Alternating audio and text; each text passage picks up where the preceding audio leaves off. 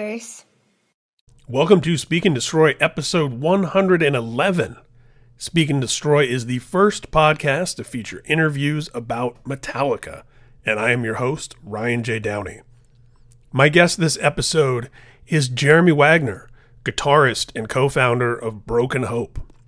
As I'm recording this intro right now and about to launch this episode, it is February 10th, 2022, 60 years to the day since the birth of the great, late Cliff Burton. Metallica bassist on the first three albums, tragically lost to us in a bus accident while on tour in Europe, touring behind Master of Puppets in 1986. Beloved, celebrated, thought of fondly by everyone in Metallica, everyone who has stood in that bass position. Jason Newsted, Robert Trujillo, everyone honors and respects this guy. He was in many ways the soul of the band, impossibly cool, and taken far too soon. But today is about celebrating. It's not only would have been Cliff's 60th birthday, but it is Cliff Burton Day in his native Castro Valley, where he was born in Northern California.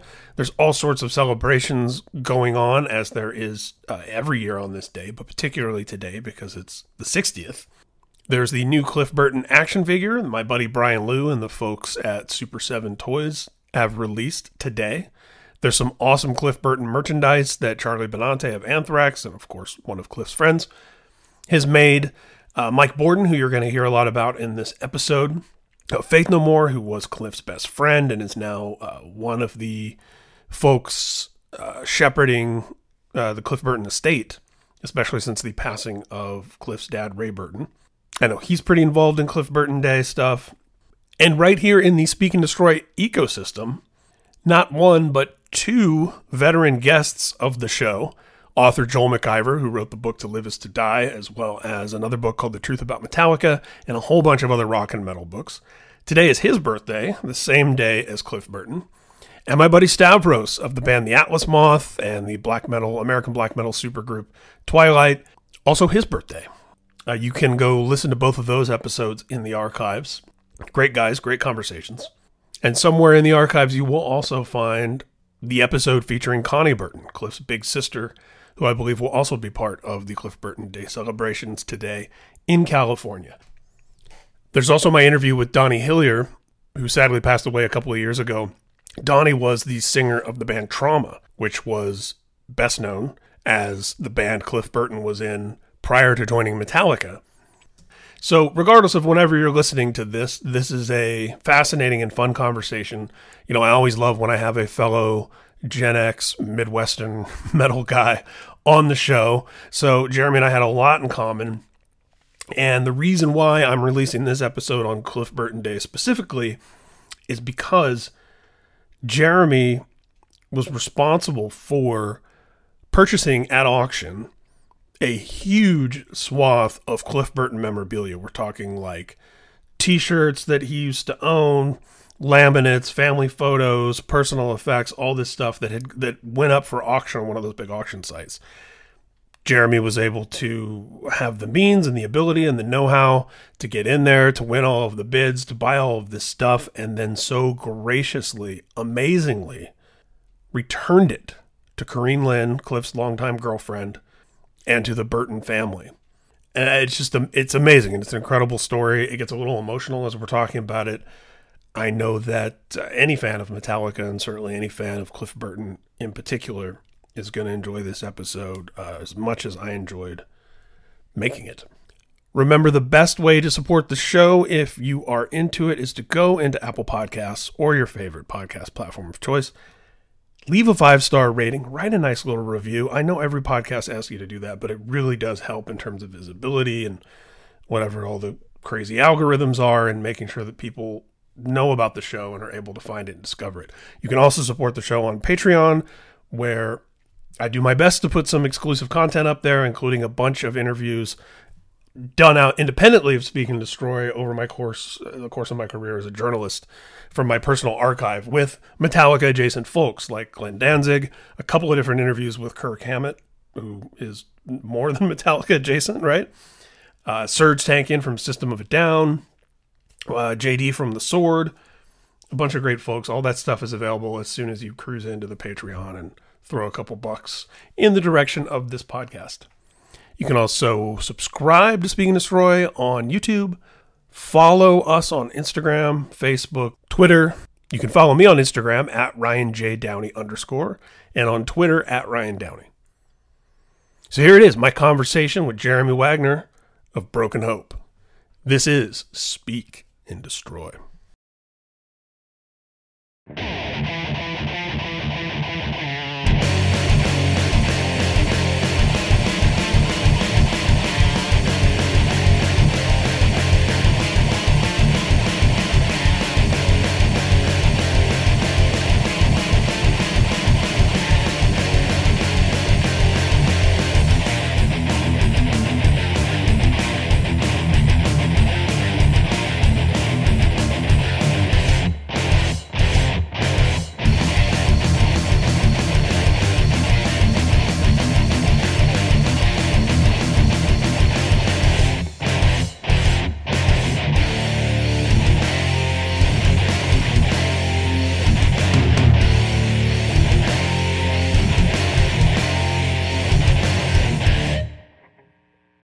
The way that I love to start these conversations is to go all the way back to the beginning and tell me a little bit about how you first discovered music and at what point it went from, okay, this is something that I love to this is something I need to participate in. I need to be part of this. Sure. I could definitely do that. Going back to my childhood, when I was basically, at 3-4 years old, I was really becoming aware of music. And most of that was through two ways. My parents' turntable and all their vinyl and everything I would hear on the car radio on an FM radio station. Now, give you a little idea of where I grew up, and this is relevant to how I was exposed to music. My family, both sides, mom and dad, are from Chicago. And I was born in the northern burbs of Chicago, Illinois, in a town called Libertyville, which on a trivia note, that's also Tom Morello of Rage Against the Machine's hometown. He was born there as well. And I think his mom still lives there. So I was born in Libertyville, Illinois, lived there till I was about 3. And my parents wanted to move up north to central Wisconsin because my maternal grandparents had retired, moved from the Chicago burbs up to central Wisconsin. And soon all my mom's siblings were also moving up there. They loved it. It was, beautiful, rural, America's dairyland. It's all dairy farms and a lot of cornfields. So growing up as a kid in the heart of central Wisconsin in the early 70s, no cable TV out there. There's maybe 4 channels you could get on a TV. So we had like a black and white TV, got 4 TV channels, and then had the radio. And the radio was a big deal. For example, my maternal grandmother, she didn't listen to a lot of music, but she was very much into National Public Radio and NPR. Oh, nice. So she would listen to NPR every waking moment. I love NPR to this day because of my grandma. With my parents, again, being in the car and having a radio in the car at home, there was a local rock station that, basically played, classic rock back then. When I would get turned on to classic rock wise, going, you're talking like almost 50 years ago, when I first really started realizing music was this special thing. You just had your standards at the time, like the Beatles, Rolling Stones. But when back at home, my parents were also spinning the Beatles, Neil Young, Crosby, Stills, and Nash, Pink Floyd. I'm just trying to remember off the top of my head, but you'd have this variety of, vinyl my parents were into. So I'd start hearing, stuff they were playing and really getting into it.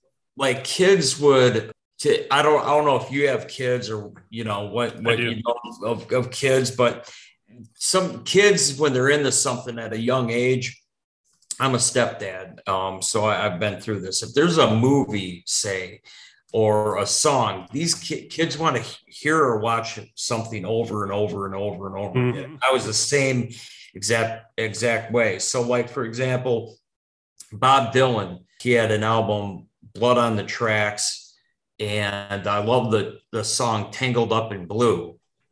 That's my earliest recollection of really being crazy for a particular song and piece of music. And I would play that song over and over again on my parents' turntable. Oh, yeah. Scratch the living hell out of the album, doing so. And I did that with a lot of their vinyl.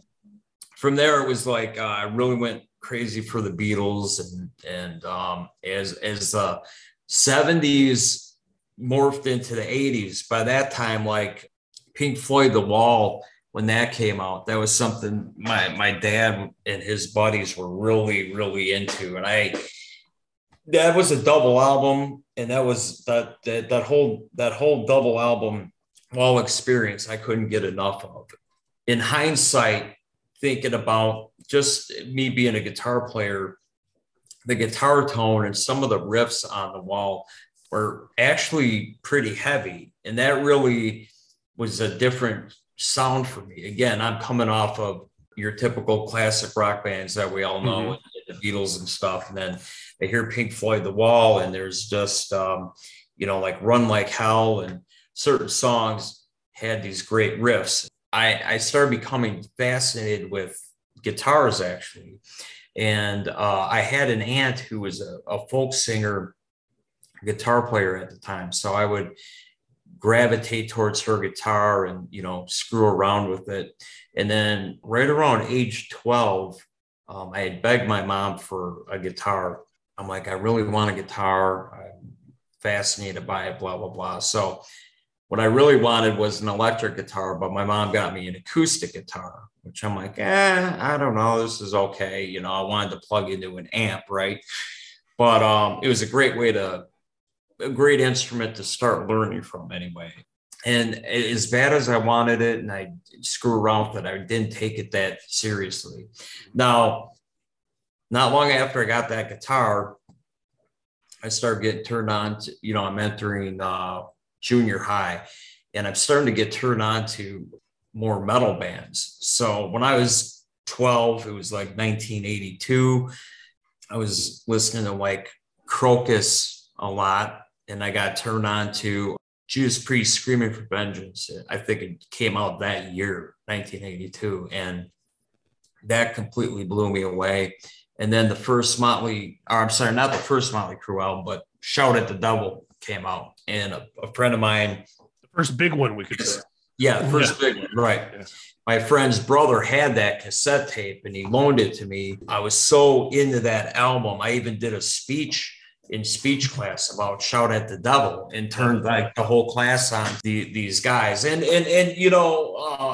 thinking about it now, Ryan, as I'm just streaming these memories off the top of my head, I remember that speech class and my perception of the band, because the band members' names were larger than life to me. So, Vince Neil, Nikki Sixx, Mick Mars, Tommy Lee, the names alone seem like, wow, this must be what rock stars are like from another planet. They got these great names.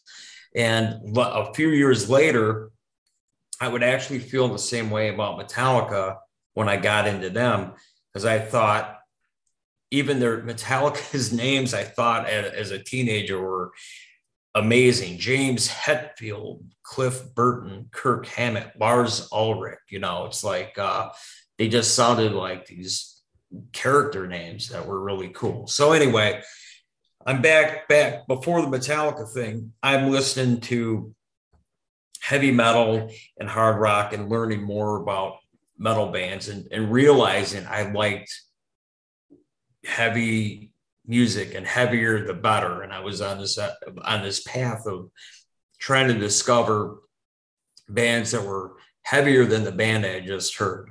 So by the time I was 15, so between Judas Priest Screaming for Vengeance and that acoustic guitar, when 1985 rolled around, I was watching Metal Mania, which was a precursor to Headbangers Ball, I believe, on MTV.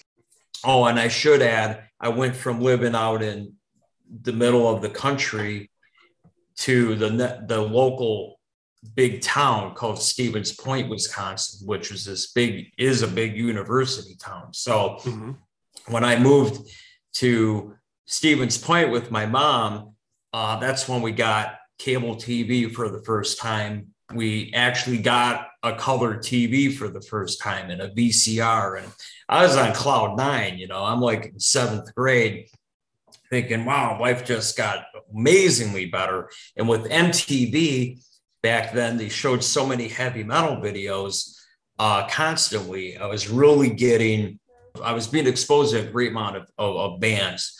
One day I'm watching this Metal Mania episode, which was kind of a special because they were tied into Live at Day on the Green in Oakland, California. Wow. And that Day on the Green show was, Scorpions, Y&T, Metallica. I had heard of Metallica because as my obsession with metal was growing, I'd go through every album at the record store and I'd see Metallica albums. I saw Kill 'Em All, Ride the Lightning, Creeping Death EP and stuff. However, I was the son of a single mom who literally worked 2 jobs trying to rub pennies together. So I wasn't able to buy every album I wanted. So that said, I knew who Metallica were by their logo and the couple albums that they had out. So I'm watching Metal Mania and there's Metallica in just a couple of seconds of film playing. And it's easy now because YouTube has everything. Someone uploaded what I saw on Metal Mania, which was pretty cool. And it's like just a couple seconds and they're like playing Fight Fire with Fire or something. And then it cut to James and Lars saying, hey, this is James and Lars from Metallica and you're watching whatever Metal Mania, blah, blah, blah. So that really stuck in my head. Plus, I always recorded everything I could on MTV. So I actually recorded that Metal Mania special and I rewatched just those couple seconds of Metallica playing. And I was like, I'd never seen or heard anyone playing like that, and it really, just a couple seconds of Metallica was enough to make me go, holy shit, this is something special. So I was really fortunate getting my hands on music I couldn't afford. For example, I had a buddy of mine whose parents actually taught at the university in Stevens Point. We're pretty well off, and they had this kid, Marty, who was my school buddy. He was a skateboarder, punk type of guy. He loved skateboarding and he loved metal. And he probably had like 200 cassette tapes of every band you could think of. I thought he was rich. I would go to his house and he'd have like every Iron Maiden cassette. And I'd just look at the covers and then all the Judas Priest albums and on and on and on. But he had all these bands that were really heavy. He had Celtic Frost, Slayer, Show No Mercy, Metallica, of course, and others. This is where I lead up to my life-changing moment. I was with Marty, skateboard guy, and I go, dude, I just watched MTV and I knew about this band and I wondered if you had these albums he said, what band? I said, I called them Metallica. I didn't even know how to pronounce the goddamn name. Metallica. He goes, you mean Metallica? I go, oh, yeah. Which let me jump in real quick just to tell you that this is something that I told my daughter recently, that I read recently. Oftentimes it's a sign of intelligence when you mispronounce something like that, because what it represents is that these are words that we learned purely through reading and having said out loud in conversation to other people. So I read this article that was talking about how that's often a sign of someone who is like a voracious reader, or who tends to learn and absorb things through reading. So you might hear somebody mispronounce a word and snicker at it, but in reality, oftentimes that person is probably a little bit smarter than the average bear, because that's how they learned it. And I remember as a kid, I loved X-Men comics, and it would always talk about, this thing would always come up in there about the psychic rapport between Jean Grey and Scott Summers. And for years, I grew up reading that word as rapport. And at some point as an adult, I said rapport to somebody and they laughed. But it was very validating to read all these years later as an adult. So I was having this conversation with my daughter because she's a big reader. And the same thing happens where she'll say some word to one of her friends and bungle it, but it's because it's a word she knows the meaning and she's read it and she's understand it. So same thing. Wow. You saying Metallica meant you knew who Metallica was. You just hadn't had a conversation about it yet. Right. You're exactly right. Had never had a conversation about it yet. And on that note, on that conversation you had with your daughter, going back to my growing years in central Wisconsin, as I mentioned, we got four channels if we're lucky on a black and white TV. And I got music. My other things that kept me entertained, aside from using my own imagination and exploring, the countryside and the woods, was I read a lot. My mom was, it still is, this voracious reader. She had this great library of books, and I go through she tended to read mysteries and dark fiction and horror and stuff. And that's part of my love for horror and writing dark fiction. Now as a published author, goes back to my childhood when I was probably around by the age of 5 or 6, right when Jaws first came out in the theaters. The first adult novel I read was a paperback edition of Jaws, which was everywhere. That mass market paperback was like on every store shelf, every drugstore checkout, you name it. And so I was always just really literate and loved books. And that was my other form of entertainment outside of spinning my parents' vinyl and stuff. So just wanted to mention it because that is relevant to everything else. Maybe where my head was at. So fast forward to my talking to Marty, the punk rock skateboarder friend. When I asked about Metallica, he knew full well who they were because he had everything that they had done. And everything they had done up until that point was only 2 albums. It was Kill 'Em All and Ride the Lightning. And this was 1985. Master of Puppets wasn't even out yet. So I went to Marty's house. As soon as I mentioned Metallica, he goes, come over to my house. I'll play some Metallica for you. And he was always really cool about dubbing me albums on blank cassettes and all that, which was, for me, a godsend because, again, I couldn't afford to buy all the albums I wanted to. Here and there I could, but we went to his house, and I remember he put on Ride the Lightning. I was in his basement and I was standing on his skateboard. And it's funny, I just remember every detail because it was such an important moment in my life. When the acoustic classical intro starts before Fight Fire with Fire, then Fight Fire with Fire kicks in, and then Ride the Lightning, and then For Whom the Bell Tolls. By that song, that was it for me. I was so floored. I had just the first 3 songs had blown me away. I remember on that intro to For Whom the Bell Tolls, when it goes into that rip, just before the vocals kick in, it's like din din din din din din din din. I remember standing on that skateboard, just going back and forth to that riff. It's just funny. Every little detail I remember to this day, because that changed my life. That's when I was really like, okay, I don't know how to do it yet, but I'm going to play music like that.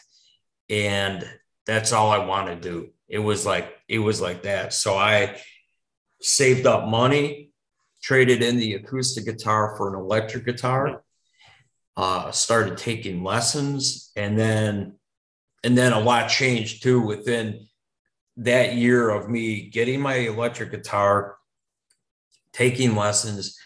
That's when 86 hit. Then it was like Master of Puppets came out, Slayer, Rain and Blood. 86 is just absolutely insane. Peace Cells, Rain and Blood, Master of Puppets, and then then the list is it's insane. I mean, so many albums and Ryan, I was off and running then. I was like, fuck. I just pulled it up because I knew I was going to forget some. And so check this out. This is 1986. Yeah. Master Puppets, Peace Cells, Rain and Blood, Somewhere in Time, King Diamond, Fatal Portrait, Creator, Pleasure to Kill. Yes. Metal Church, The Dark. Yeah. I had that one. One of my favorite records of all time, Darkness Descends from Dark Angel. Whoa, bro. Oh my God, we are speaking the same language. I'll get to that after you keep going. Yeah. Oh my God, you got me.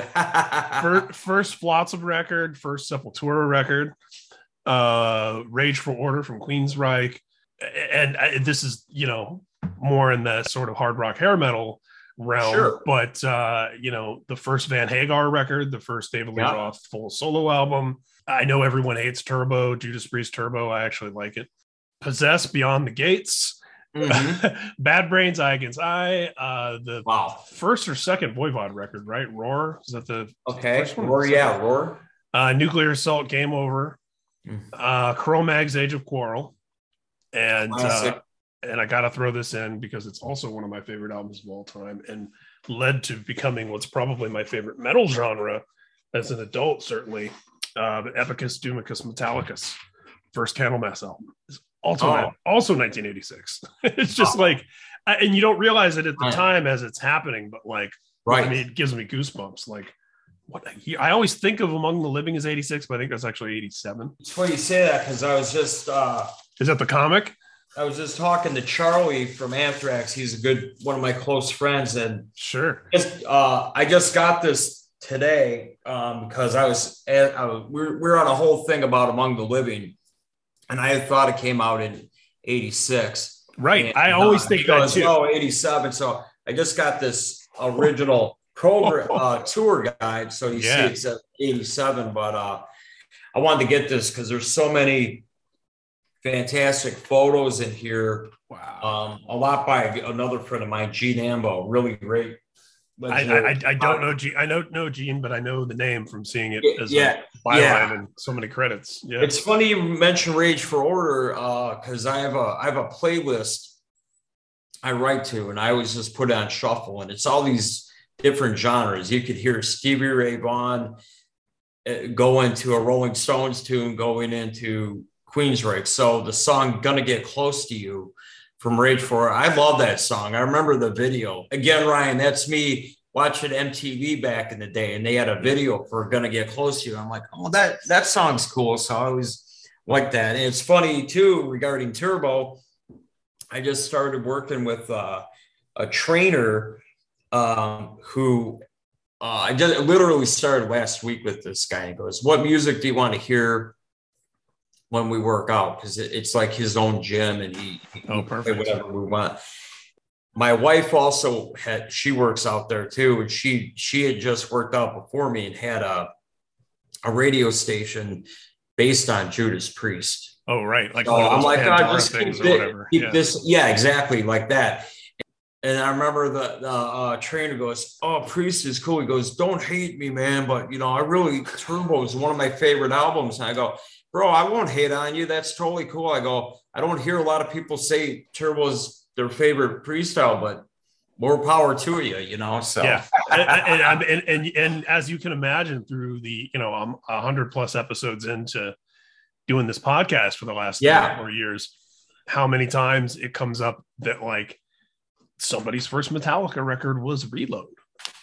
Somebody's first record was Saint Anger. Yeah, I mean, right. It really comes up on the podcast often, and I had to kind of adjust early on to realize how common that experience is, and it's like, man, what a blessing. And I'm sure it's colored by time, place, and circumstance, as I often say, but it's also, I think, objectively true that we got into metal at just one of, if not the best eras when you think about that, the mid 80s, right, in terms of what's reverberated and what, and a lot of these bands that we were talking about, those are still the records that are in conversation. Those are the ones that get the anniversary treatment, the box sets, that are so celebrated. And to add some color to this whole overarching conversation, I love hearing all of your background, and there's so many overlaps because I'm also Generation X. I was also born in the early 70s. Mm-hmm. Grew up with a single mom who didn't have, we lived in subsidized housing, and she worked as a secretary, and, she slept on the sofa bed so my brother and I could have bedrooms, and wow.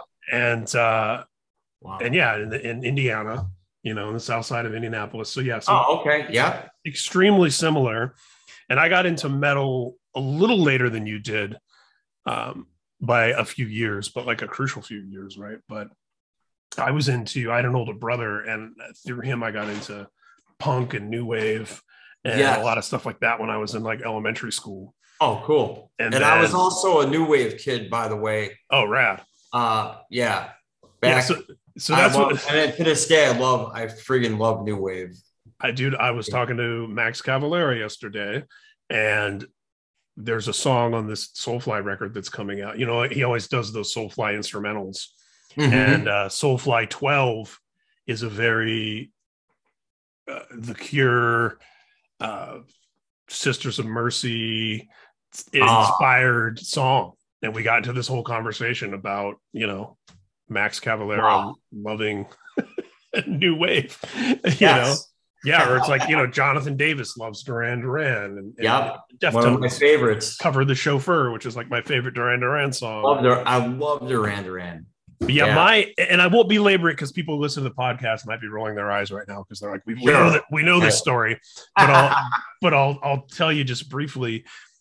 I had a friend who was really into hair metal. His favorite bands were like Cinderella and Rat and Motley Crue, and he bought, because we were poor, and oftentimes you would buy cassettes based on the artwork or the band photo.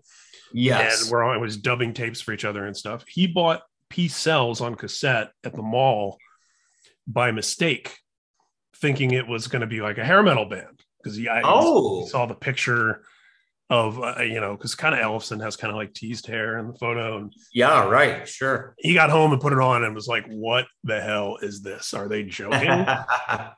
Gave me the cassette just to get rid of it.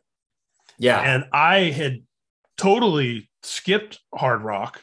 Like I was never, Motorhead was as hard as I got, and that to me was like a punk thing because I had discovered them through the Young Ones, which MTV used to show. But I was into punk. That's how I discovered Motorhead. Dude, no way. Dude, that's how I discovered Motorhead. No one's ever said that back to me. We've talked about that same episode, man. Dude, that's so sick. Because I had a big conversation with Corey Taylor about, oh my God, that's about the Young Ones, and he's another Generation X Midwest guy like us. Yeah, right. Him and I were even born the same year, and we talked all about the Young Ones. But but the Motorhead thing specifically, that's crazy. I've never talked to anyone else who first heard Motorhead that way. Bro, yes, yeah, so crazy, yeah. So that was my lightning bolt moment, was getting that Peace Sells cassette not being into anything metal or heavy at all. Sure. And putting it on, and it was just like, I can picture myself in my bedroom putting that in the tape player. Yeah. And it was with that lightning bolt moment where I was like, this, my whole life changed, you know, it's just like, what? And it was from there. I bought a magazine called Cream Presents Thrash Metal because it had Dave Mustaine on the cover. Yeah. And I went, that's that guy from that tape. Mm-hmm. And it just so happened that there was an article in there written by a writer named Don Kay. Don Kay, yeah, the great Don Kay. The great Don Kay. Yeah. Who I met many years later as a film journalist. Him and I both at a movie junket together. Okay. And me going, Don Kay, not by any chance the same Don Kay, and he was. Wow. But yeah, he wrote this article that was the top 20 greatest thrash metal albums of all time, which is hilarious in retrospect, given that this was like 1987. But also at the same time, it's like, well, they kind of had all come out. Right. And so I made it my mission with my $7.50 a week allowance and my lunch money, where I just wouldn't eat lunch at school, to buy every tape that was in his top 20 list. And it was like, you know, Creator, Terrible Certainty. And I think there was a Frost record in there. Wow. You know, Rain and Blood, I think, was number one. Kill 'Em All, Master of Puppets were in the top 5. Peace Cells was in there. You know, and that was how, you know, from that article and from the thanks lists inside different tapes. Oh, yes. You know, that was so our trajectories, man. I mean, you know, probably like me. They're so similar. You read every word in the liner notes, every word, thanks list, and all that. Yeah, everywhere. You know, Metallica calls Exodus eggs at us because they're buddies. Yeah, you know, I gotta check out this Exodus band. Then Metallica's friends with them. Yeah, it was the same. You know, and that was my introduction to Metallica, was via Megadeth, because that, you know, became like, oh, this guy used to be in Metallica. I should check out Metallica. Right. Oh, his name's he wrote some of these songs. And right. Yeah.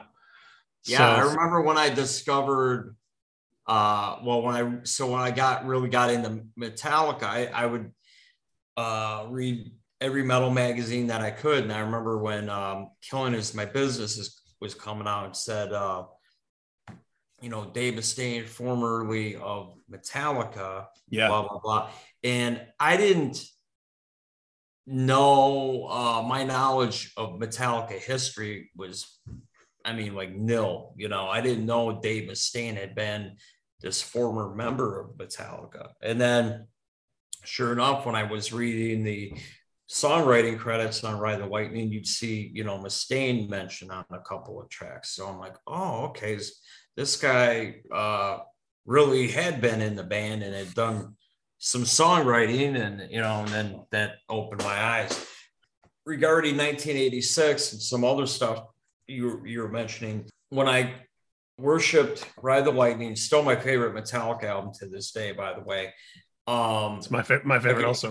I get Master of Puppets, Rain and Blood, on and on. And when I heard Rain and Blood, that's when I was like, wow, the speed factor and the really sobering lyrics and tone and attitude of Slayer was like, wow, this is heavy as hell. These guys don't screw around, and this is amazing. And that really got me even more into this quest to discover heavier and heavier bands. When I got Dark Angel, Darkness Descends, that album, so quickly, Dark Angel, there was a moment in time where they were my favorite band. For me, they trumped Metallica and Slayer. That album had blown me away. Also, you're just a special moment for me. You know, I remember buying the cassette. Dude, the album cover. Camelot Music. Yes. Yep. Fucking dude, and I couldn't wait to get home and play it. When I played it, man, I was not disappointed. I bought the tape only because I read about the band in a metal mag. I didn't hear them on the radio. I didn't know shit, and I was pleasantly surprised. That's one of my favorite thrash albums of all time. Yeah, and just the friggin' riffs and just so good. But I continued on this quest for heavier and heavier music. And that's when thrash for me evolved into death metal in I'm like, wow, this is really heavy. And, you know, as they say, the rest is history. By 1988, I would have formed my first real band, Broken Hope, after trying to make local bands happen. Broken Hope, right before I graduated high school, formed, and then, you know, we were off and running. But that's kind of like Reader's Digest version of my, of course, evolution from thrash to death metal, but how I got to that point. And I always say it's definitely Metallica, Ride the Lightning really is what was a catalyst for me saying, I'm getting an electric guitar and this is all I want to do, you know. And I hate to make the pun that it was your lightning bolt moment, but it was it was a lightning bolt moment. Ride the Lightning, man. Yeah. Just looking at that cover too, Ryan, with the electric chair in the blue and the lightning bolts, and even the way the logo is done, just looking at it gives me a special feeling. Yeah. It's something really magical to me, you know. I was thinking the same thing about when we were talking about Darkness Descends, about the Darkness Descends album cover. Even, you know, and some of the Maiden stuff, again, it's almost like you feel like you have to apologize for loving Somewhere in Time and Seventh Son. But like, you know, those album covers, like where you could just trip out and it's like it gave you enough to let your imagination kind of do the rest. Right. When we didn't have big budget music videos telling elaborate stories, and we didn't have all this access to bands and everything, you know, it was just, you know, Rain and Blood, the record cover for Rain and Blood, it was like literally like, oh, this is like hell. I'm looking at hell awaits. I'm looking at people falling into hell. And Rain and Blood, I'm looking inside hell. Like in South of Heaven, I'm looking at hell on earth. And and I remember really being so into the magazine culture and the fanzine culture and knowing everything that I could. Yeah. And I remember, it's funny because we have the horror thing in common too. And this, you know, it was so many precursors to me, like eventually becoming a journalist, because I remember voraciously reading Fangoria and having a conversation with my best friend in middle school where I was like, they're making a sequel to A Nightmare on Elm Street. And he was like, no, they're not. And I'm like, no, they are. Yeah. And he's like, really? What's it called? And I'm like, it's called Freddy's Revenge. And I have this vivid memory where he was like, now I know you're making it up, because of course it's not called Freddy's Revenge. And then he was like, the guy's name is Fred Krueger. Nobody calls him Freddy. I remember all the way back then just being like, having that like secret knowledge that you could get from magazines. And I remember telling a friend of mine as we were walking home from Karma Records in Greenwood, Indiana, we had walked there to buy South of Heaven on the day it came out.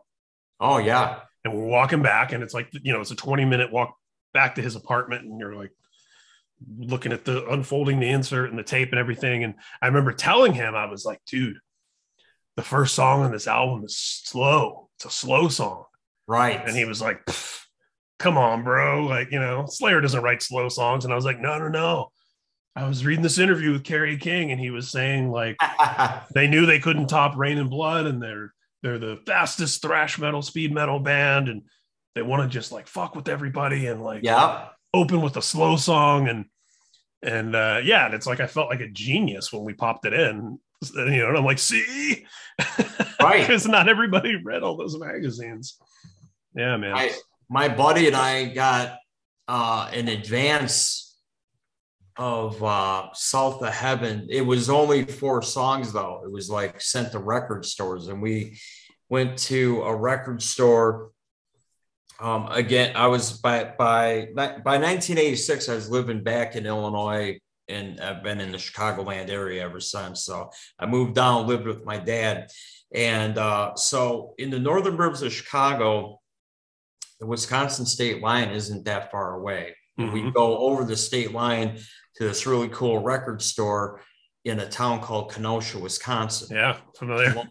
We went there. We'd buy it was all metal, really. The whole store was really, and they had stuff you couldn't get at your regular chain stores either. So when we were in there, my buddy was friends with the store owner, and the store owner didn't, even though we had this metal shop, he didn't care about Slayer. He didn't really like them. And he goes, hey, I got this promo from Slayer's record label, Def Jam. This is their new album coming out, South of Heaven. It's only, it's like it was a 4-song sampler to play in the store. Yeah. So he just gave it to us. We got in my buddy's car, put that in, and like you said, I was like, this is Slayer? This is really slow. Like, because the first track on the sampler was South of Heaven. I'm like, what the hell? And but I couldn't stop listening to it. Dude. Yeah, my buddy wanted to take that cassette home, and I just played those 4 songs over and over and over again.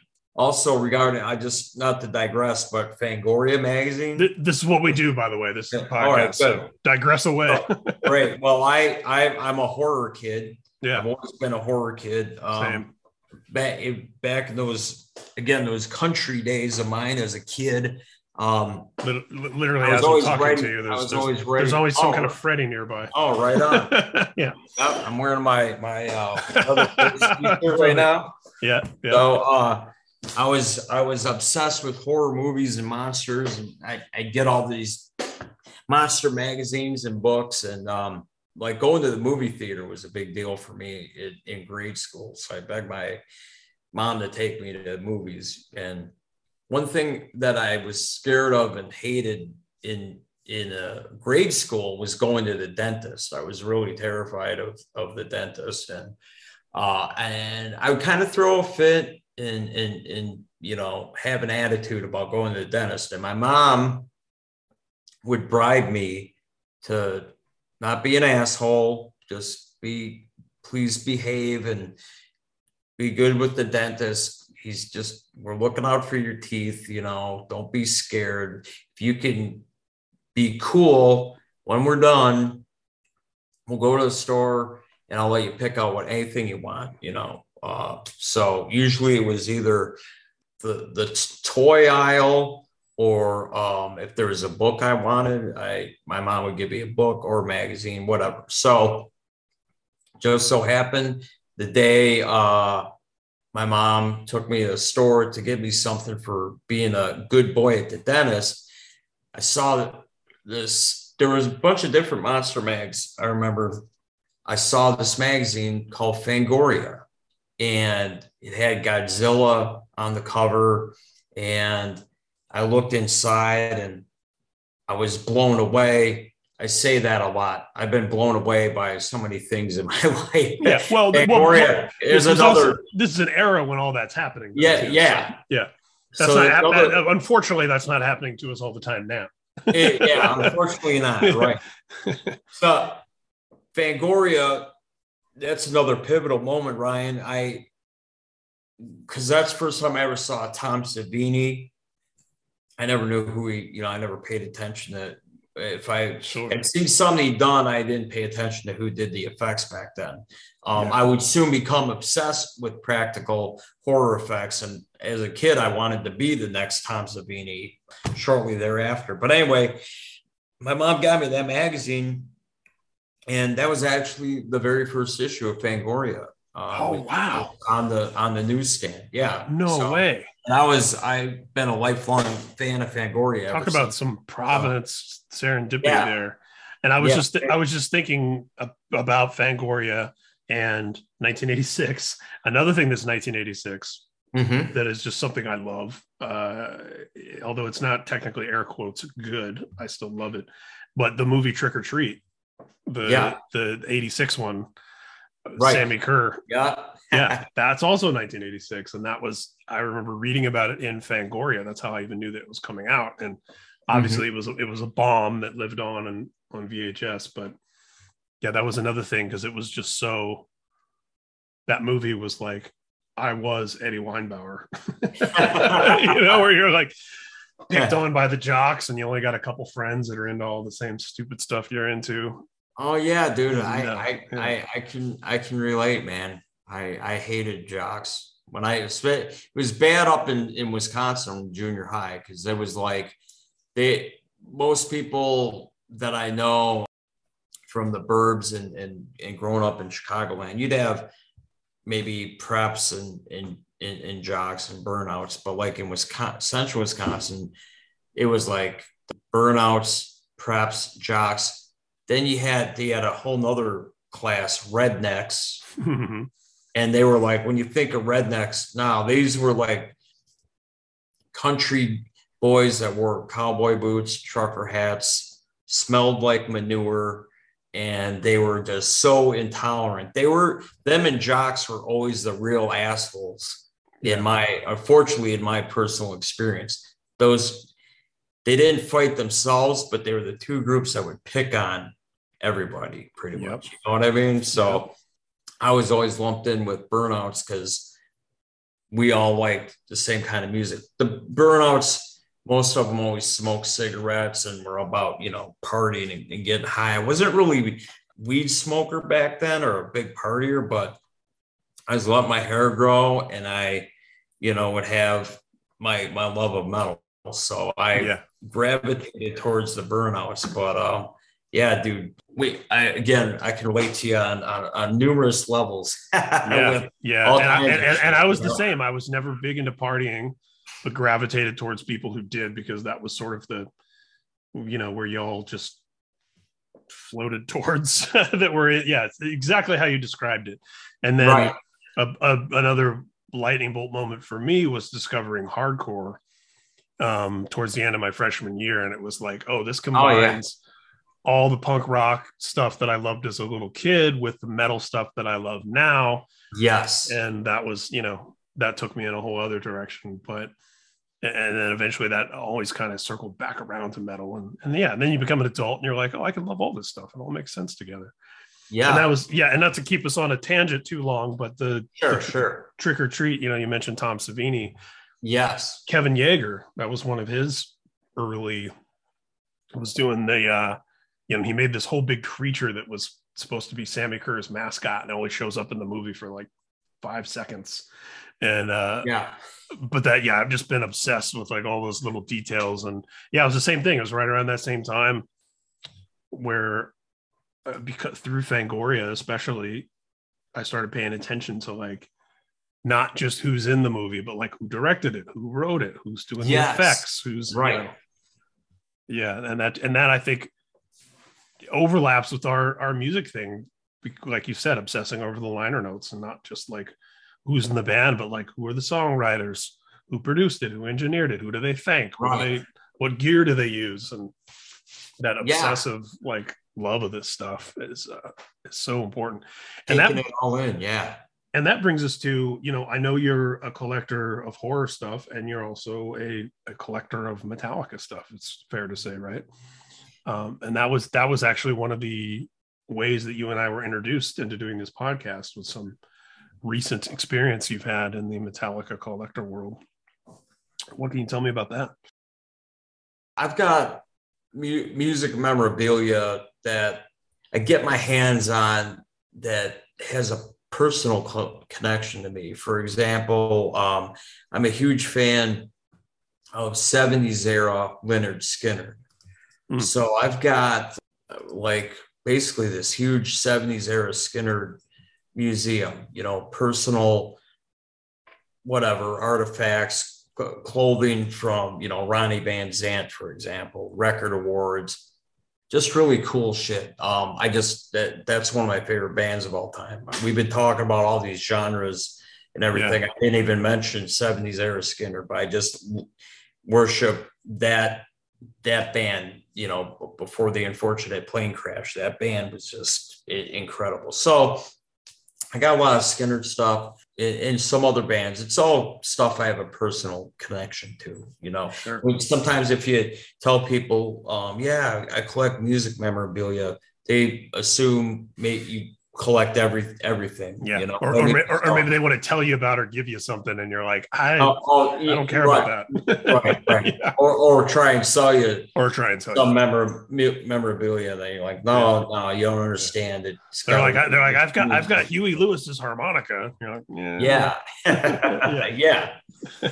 So I got I've had memorabilia I got from my friend Andy Batty, who was like James Hetfield's guitar tech for 30 years or something. And he was relocating over to England to take care of his ailing father, and was getting rid of a bunch of stuff. And my real collecting started there with Andy. So I basically picked up all his stuff from his archives and stuff he'd collected. And a lot of that stuff, by now you and your listeners know, my love of Metallica is really that early stuff. So stuff I have is most of it's relevant to like just really early Metallica. And, I got like these great posters from like Ride the Lightning tour and record awards and various stuff. And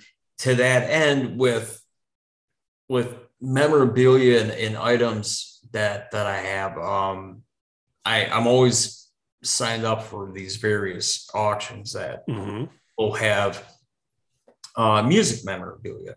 So this past year, there's a auction house called Backstage Auctions who actually contacted me.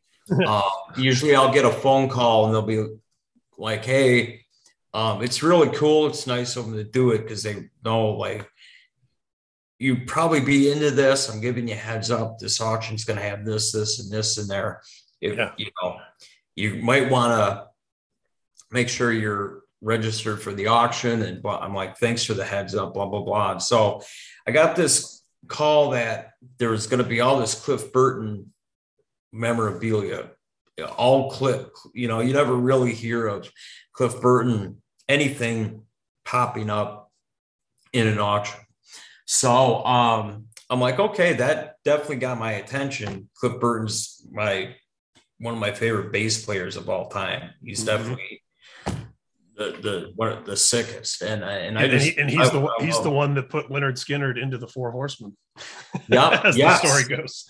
Yeah, he was huge. I've learned from people close to him, like Mike Borden of Faith No More, who's Cliff's best friend. Mike Borden's a friend of mine now because of this whole Cliff deal I'll tell you about.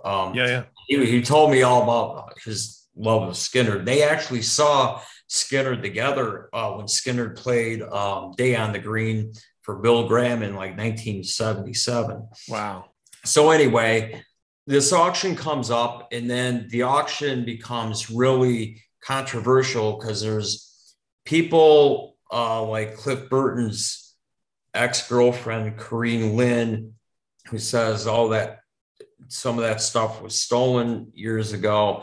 There's just questionable origins of this stuff. And there was like... And how common is that, by the way, in that kind of auction world? Because I suppose that probably would come up with different things, right? I mean, I've heard of it happening before. This is the first time I ever experienced like real outrage and people wanting to shut the auction down. I know the auction house owner was getting hit by people from the Cliff Burton family, people from the Bay Area that are close to Metallica and Cliff and Q Prime management and stuff. And at the end of the day, legally, nothing could be done about, the claims that the stuff had questionable origins, Possession is 9/10 of the law, as they say, right? Right. And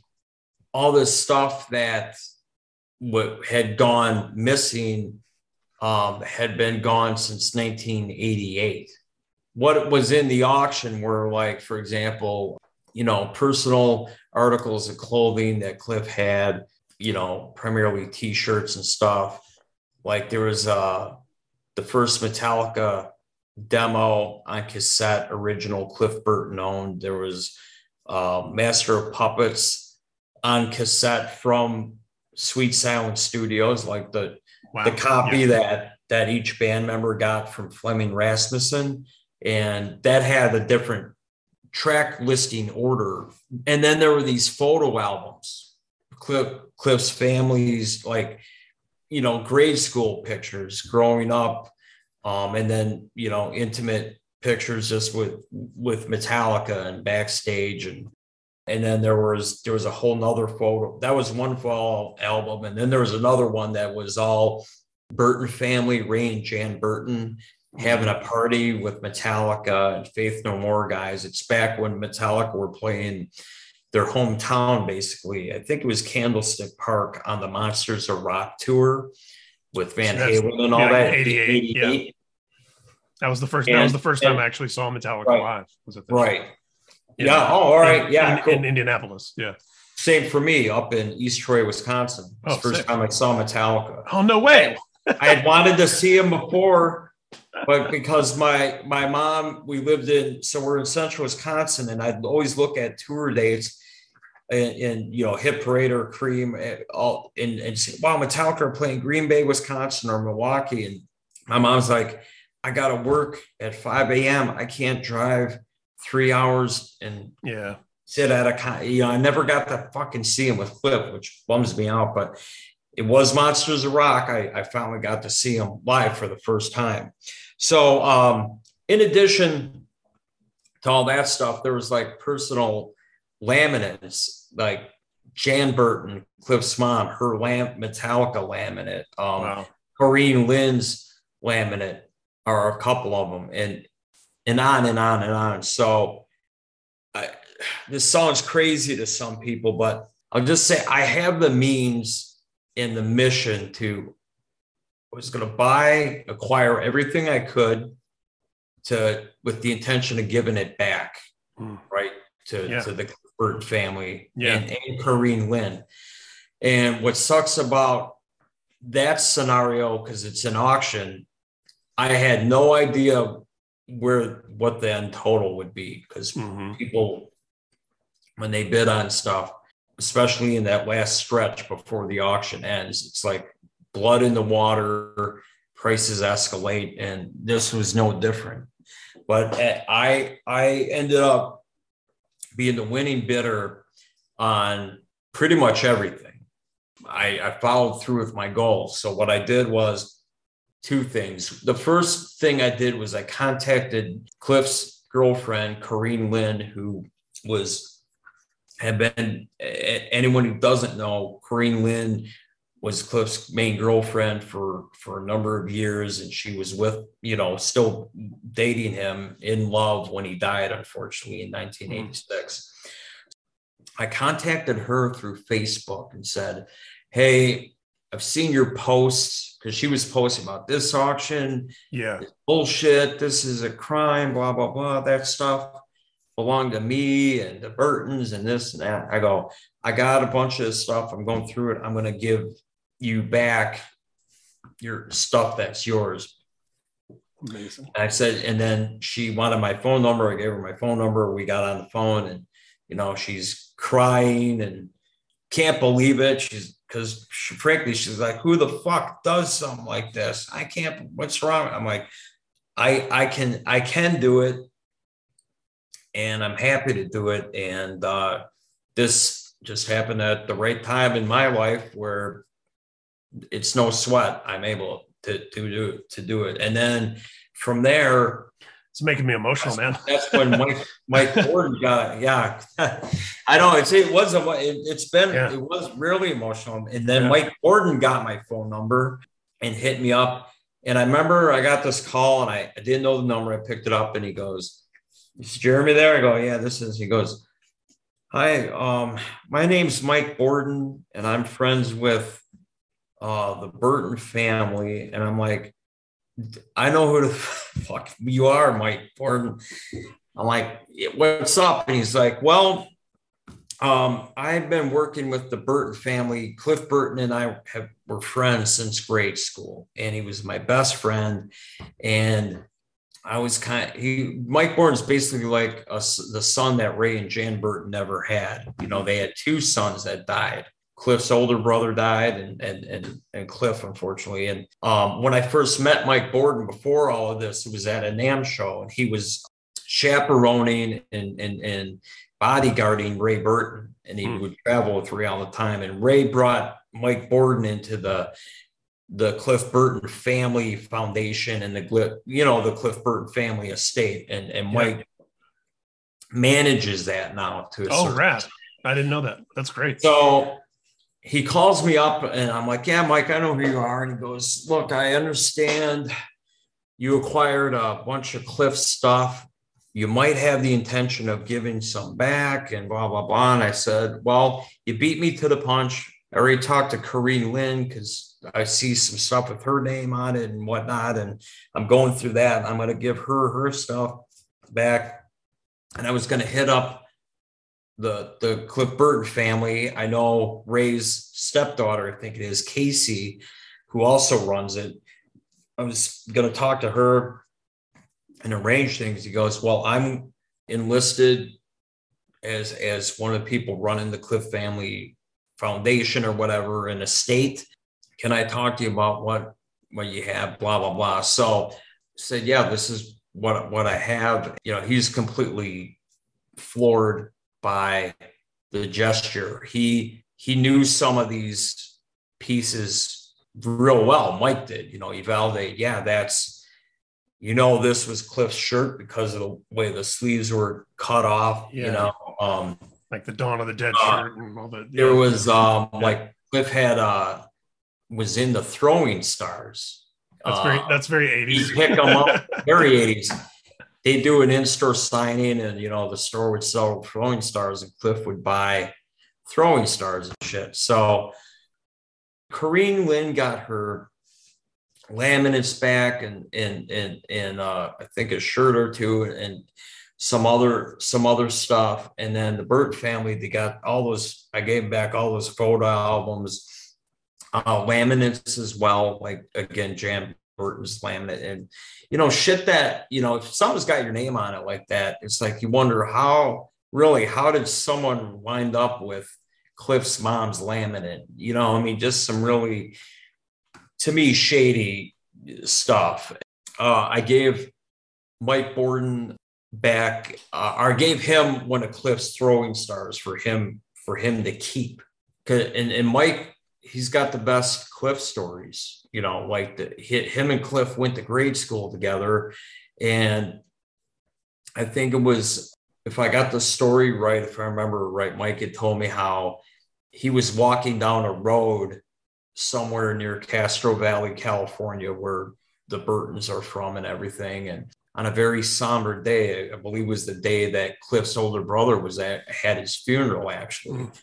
Ray was driving the family car and they're back and they see this kid walking down the road and Cliff goes, hey, Dad, that's my friend Mikey Borden from school. Maybe he needs a ride. I don't know what he's doing out here. And they pulled over and Cliff's like, hey, Mike, it's Cliff. You need a ride, man? And he's like, yeah, sure. So the Burtons gave him a ride and they became best friends from that point on. And wow, Mike just has all these great stories of how the two of them would take turns buying tickets to certain concerts. That one guy would get tickets to like the Sex Pistols. They saw the Sex Pistols together somewhere in the Bay Area. Wow. On that only American tour. Yeah. On that only American tour. Yeah. Right. Up. Yeah. And then like that Day on the Green I told you about, Mike Borden somehow got free tickets to Day on the Green with Peter Frampton, Skinner, and all these others on, I think it was like 4th of July or the 4th of July weekend, 1977. And he's banging on Cliff's bedroom window. And everybody that knows Cliff, that tells me these great Cliff stories, all said he hated getting up in the morning. Ever since he was young till he was an adult, he liked to sleep in and just took forever getting out of bed. So Mike Borden's pounding on the window and Cliff's not getting up. And Ray Burton at one point came outside like, Mike, what the hell are you doing pounding on our windows so early? He's like, I got free tickets to a concert. I'm trying to get Cliff up. So Cliff finally got up. It's like, dude, we're going to go see fucking Skinnerd at Oakland Coliseum or whatever, Day on the Green, and just great stories like that. And then it was like Jim Martin, formerly Faith No More, Mike Borden, and Cliff. The three of them formed their first band together.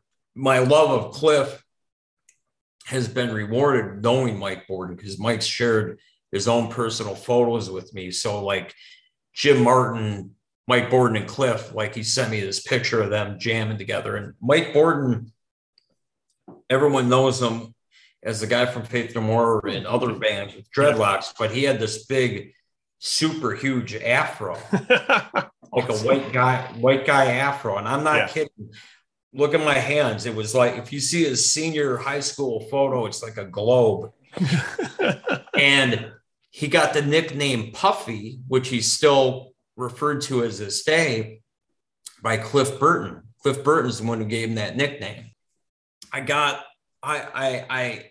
guess everything that I purchased from that auction went right back to the Burton family. And then I think I sent you a link. They had done a thank you post to Jeremy Wagner for his generosity and blah, blah, blah. And I'm just saying, man, that was like, made me feel amazing, on top of the world. It's so awesome. It's so like, nice. And Mike Borden just got back Cliff's famous Dawn of the Dead t-shirt. That's what I thought of when you talked about the sleeves. Yeah. And I was trying to help Mike Borden get that back. I actually had, during the course of the auction, and a lot of the stuff actually had wound up in Chicago. And that shirt, the Dawn of the Dead shirt, Kareem Lynn had an idea of who had that, and I told Mike Borden about that. And Mike was able to get that back on himself separately. You know, dude, it's just fucking awesome. It's I always say, it's the feel-good story of the decades, feel-good metal story. I don't know, man. You know, if people have the means to do good in the world with money, you know, my wife and I are very fortunate to be where we are in life. We donate to a lot of nonprofits and charities every year all over the place. And this was just one opportunity to take a big chunk of cash that could have gone anywhere. And this auction popped up, and I'm such a huge fan of Cliff. He was such an amazing person. The more I learned about him as a person, he's a dude I could have hung out with. I could have listened to Skinnerd and gone fishing with him. And he was just a good-hearted dude who flew the flag of like being honest and true. That was a big thing I've learned from Mike Borden.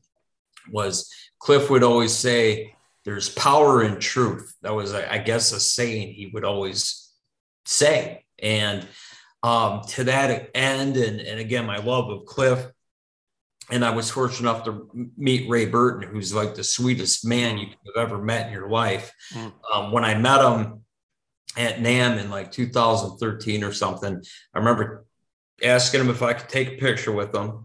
And as we got our arms around each other, and my buddy's getting ready to take the picture, I said, hey, Ray, I just got to tell you, man, Cliff is my favorite bass player of all time. And Ray turned to me and goes, "Mine too." And I almost started crying then, Ryan. I almost started crying. I got really like, wow, that's, again, to that end, you know, I mentioned what I do with my wife and stuff, because people that hear about this story, you get some people, rather, you know, a lot of people celebrate and applaud, and that's what we want. It's a real amazing feel-good story. Cliff's personal belongings, and even Burton family belongings, and Kareem Lynn, they got their stuff back. That's what's important. Some people don't want to go, well, why would you do that? Or how are you able to afford to do that? It's like, you're missing the point. You don't ask those questions. I did it Right. because I can. How awesome is this? It's right? so awesome, and I know not No. everybody would necessarily understand what I'm about to say, but obviously you will. Getting that, having the means, like you said, and the ability and the knowledge and the know-how to get a hold of that stuff and acquire it, and then to give it back, put it back where it belongs. That's 100 times better than owning it. God, yes, Ryan. Yeah, you nailed it, dude. Yeah. You nailed it. It's way better than owning it. You know, Yeah. I don't, because people, the maniacs. When I say maniacs, I mean jokes on me. I was going to say maniacs who collect memorabilia. Wait a minute. But there's a level of memorabilia maniacs who, like anything, yeah, they don't have scruples. They don't have a care about anything other than, wow, I got, these personal items. Like, I don't know who the F would ever have wanted Cliff Burton's family's photo album that's like that thick with all these photos. For God's sake, I mean, this amazing musician is dead at a young age, and that's something that should not have ever been in anyone's hands other than his parents, and unfortunately they're gone. But he still has, KC and relatives and people looking out for the estate and all these other things. It's like, and it's history. And why would you want to, it's like history, right? It's like, billionaires or whatever that buy stolen paintings. It's like, yeah, but that's congratulations. You have that and only you get to look at it. But that's like, that should be for everyone at a certain point, Exactly right.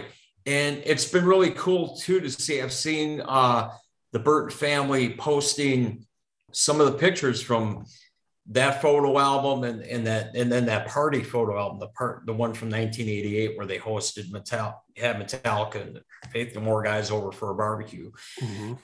It makes me happy. They're sharing that with people, and it's pictures no one's ever seen, and it's pictures that the Burton family hasn't had in their possession for years. And again.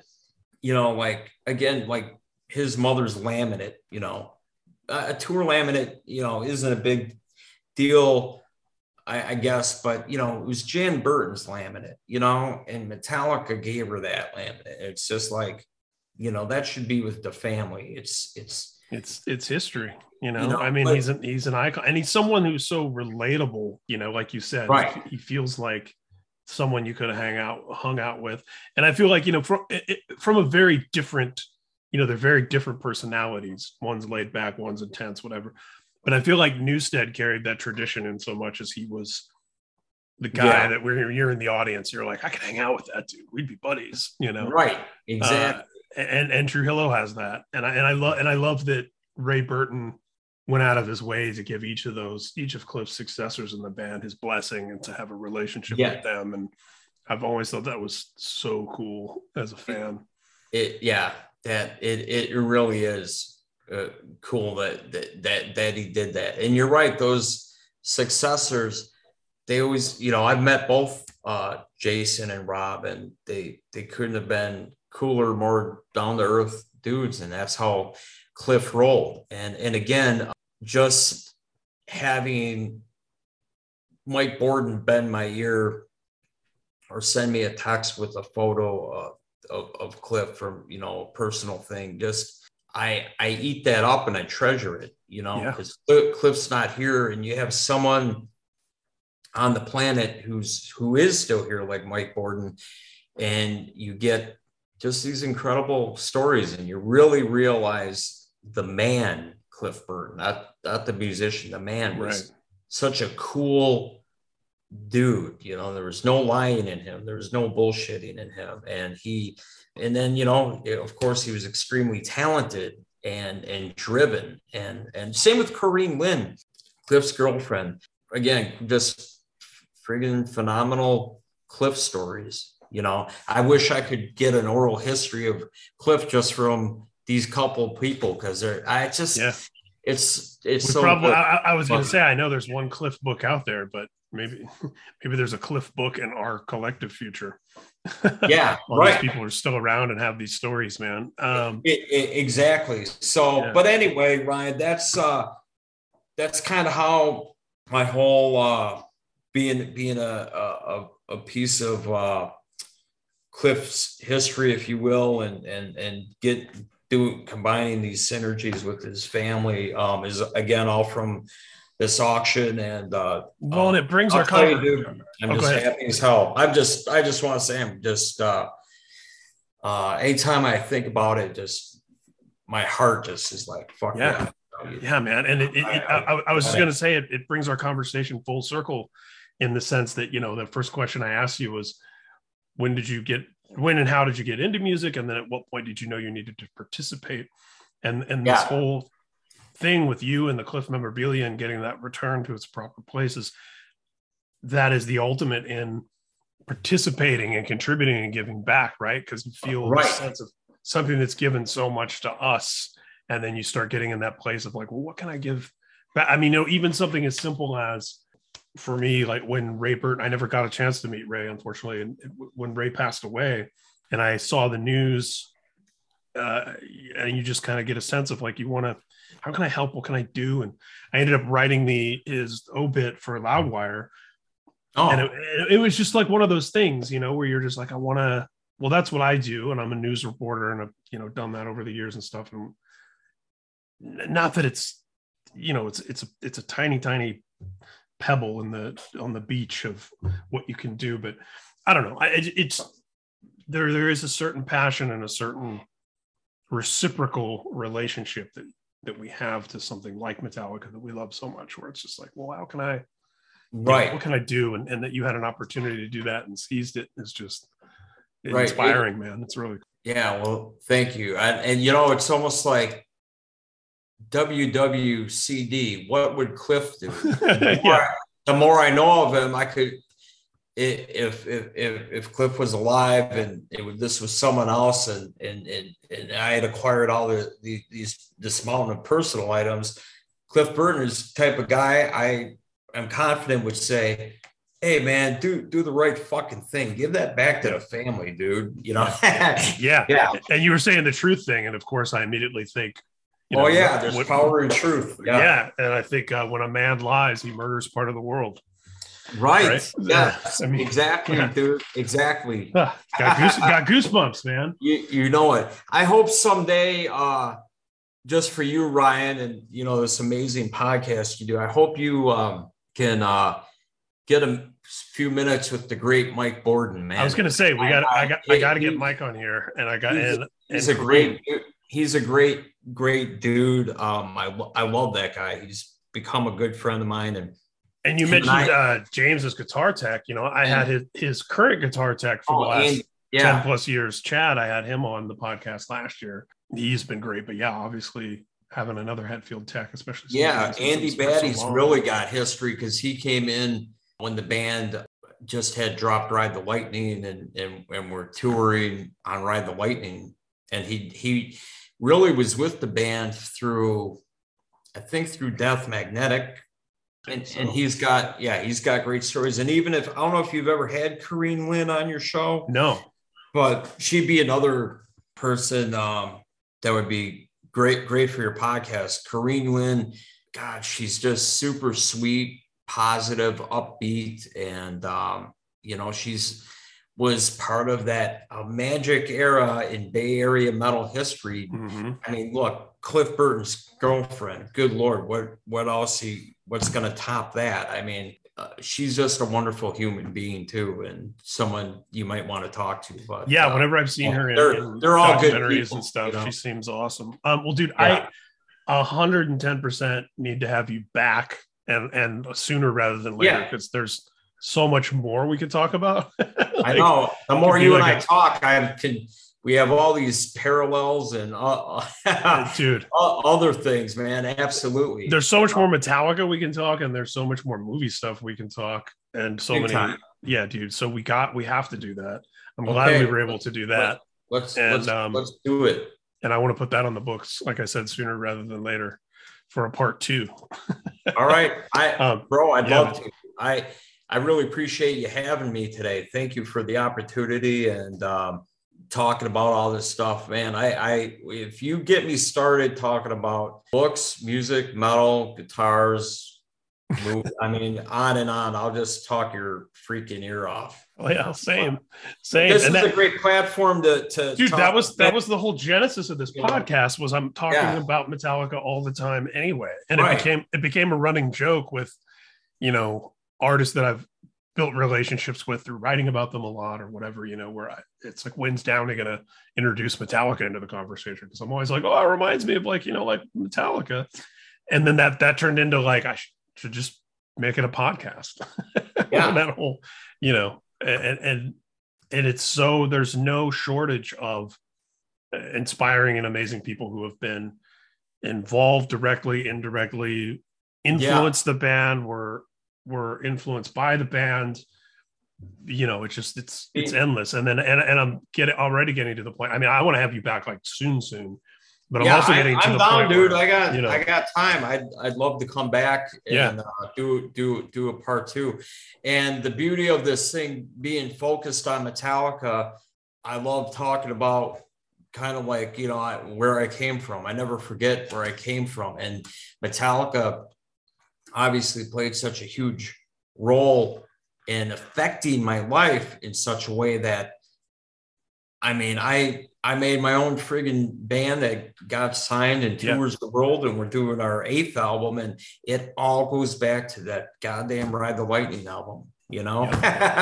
It's an amazing thing. And then you meet these younger generations, and talk about transcending generations and having influence. When you hear somebody say, you know, Saint Anger was my first Metallica album, and it really changed my life. And you're like, holy shit! Our first metal album, you know, first metal album, right? There's a billion stories that come out of this entity known as Metallica. There's a billion stories connected to that band, you know. Yeah, dude, well said.